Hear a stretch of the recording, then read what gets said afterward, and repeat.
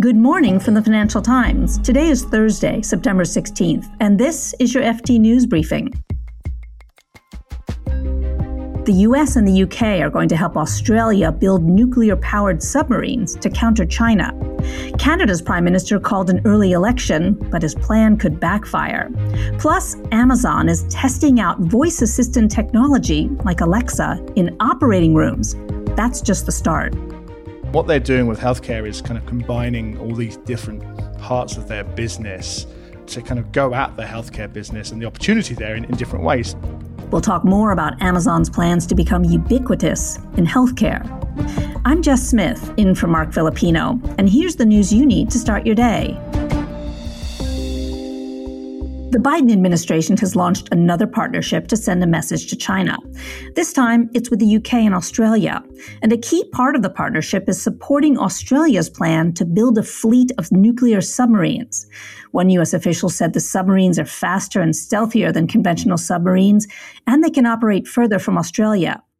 Now, this comes at a time of growing tensions between the U.S. and China over issues like the South China Sea and Taiwan. And next week, President Joe Biden hosts the leaders of Japan, India, and Australia at the White House. That's another security grouping designed to counter China, and one that officials in Beijing have dubbed an Asian NATO.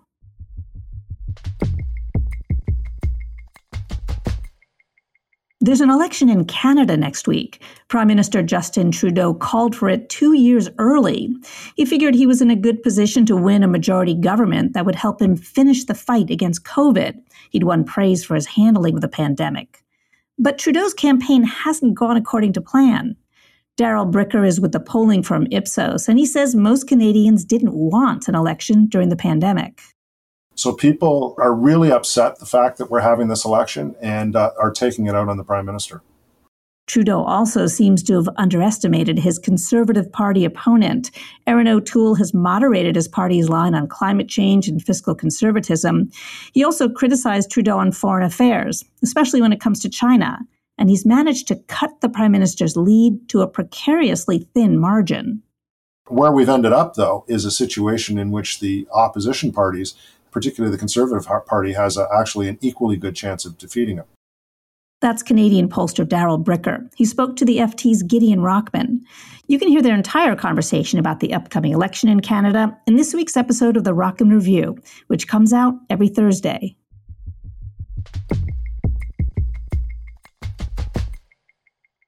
When I think about healthcare technology, I think about a Fitbit or video conferencing with my doctor. I did a lot of that during the pandemic. But technology companies are moving into healthcare in much more profound ways. The FT's Dave Lee has been looking into Amazon's plans to build up its healthcare business, and he joins me now to talk more about that. Hi, Dave. Hi, Jess. Dave, I have to ask you first about Alexa in the operating room. You described in your article how Amazon's voice technology is now working alongside surgeons as they operate. Can you talk more about this? Yeah, so this is a pilot program at Houston Methodist. It's a network of 8 hospitals. And what they're doing is they're adding voice control technology to the operating theatre.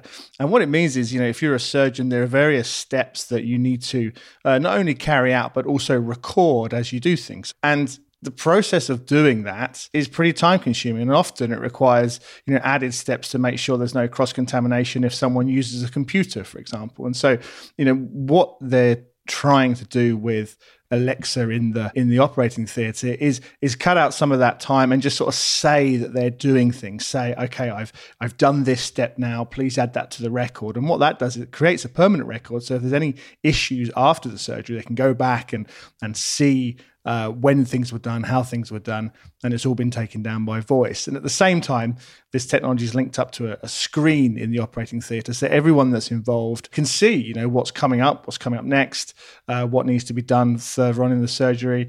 So they see this as a very, very useful step. But this technology in the operating room isn't the only project Amazon has in the works. Can you talk a bit more about what other areas of healthcare Amazon's targeting?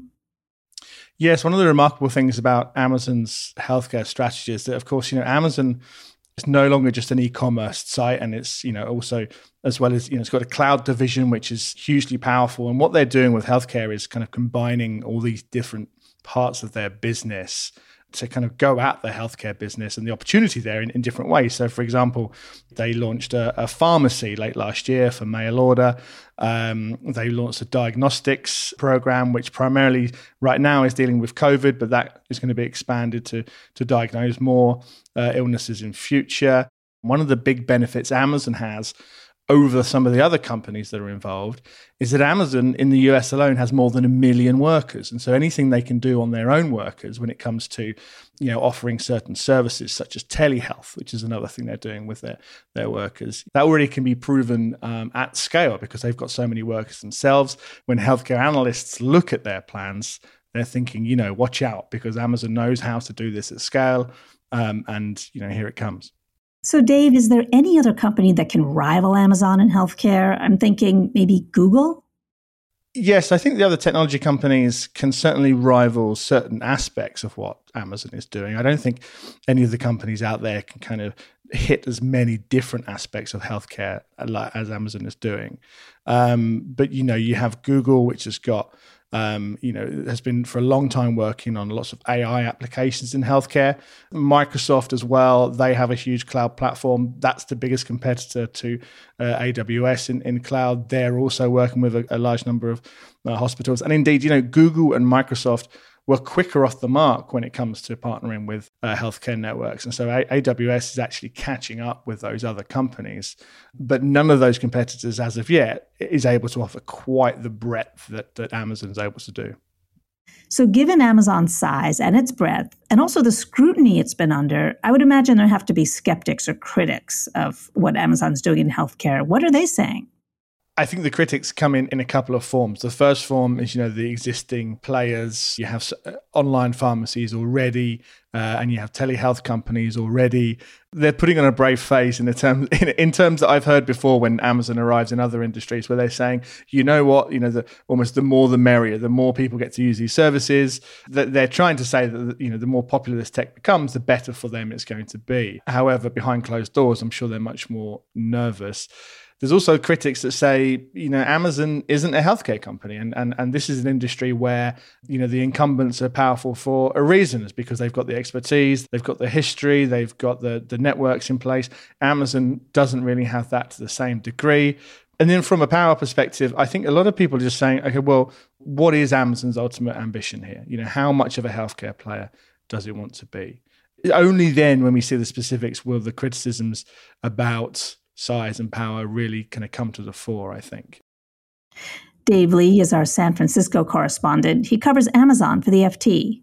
Thanks, Dave. Thanks, Jess. And before we go, we've been talking a lot about China's crackdown on its powerful technology companies. One of the first companies to feel the sting was the huge ride-hailing company Didi Chuxing. Only days after it went public on the New York Stock Exchange in June, Chinese regulators banned the company from signing up new customers while they carried out a data security investigation. And Didi has suffered. Not only did its share price fall 40%, but the number of users has plummeted. The FT recently saw some data from a firm that researches Chinese mobile users' behavior, and it found that Didi's daily user numbers had fallen by 30%. If investors in Didi are looking for more data from the company, they're going to have to wait. Didi hasn't reported its second quarter earnings to U.S. shareholders, and it hasn't said when it will do so. You can read more on all these stories at FT.com. This has been your daily FT News Briefing. Make sure you check back tomorrow for the latest business news.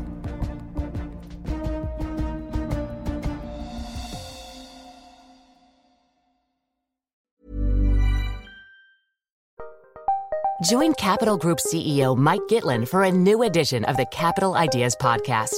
In unscripted conversations with investment professionals, you'll hear real stories about successes and lessons learned, informed by decades of investment experience. It's your look inside one of the world's largest asset managers. New episodes are available monthly. Subscribe wherever you get your podcasts. Invest 30 minutes in an episode today. Published by American Funds Distributors, Inc. Hi, this is Matt and Sean from Two Black Guys with Good Credit. From a local business to a global corporation, Partnering with Bank of America gives your operation access to exclusive digital tools, award-winning insights, and business solutions so powerful you'll make every move matter. Visit bankofamerica.com/banking for business to learn more. What would you like the power to do?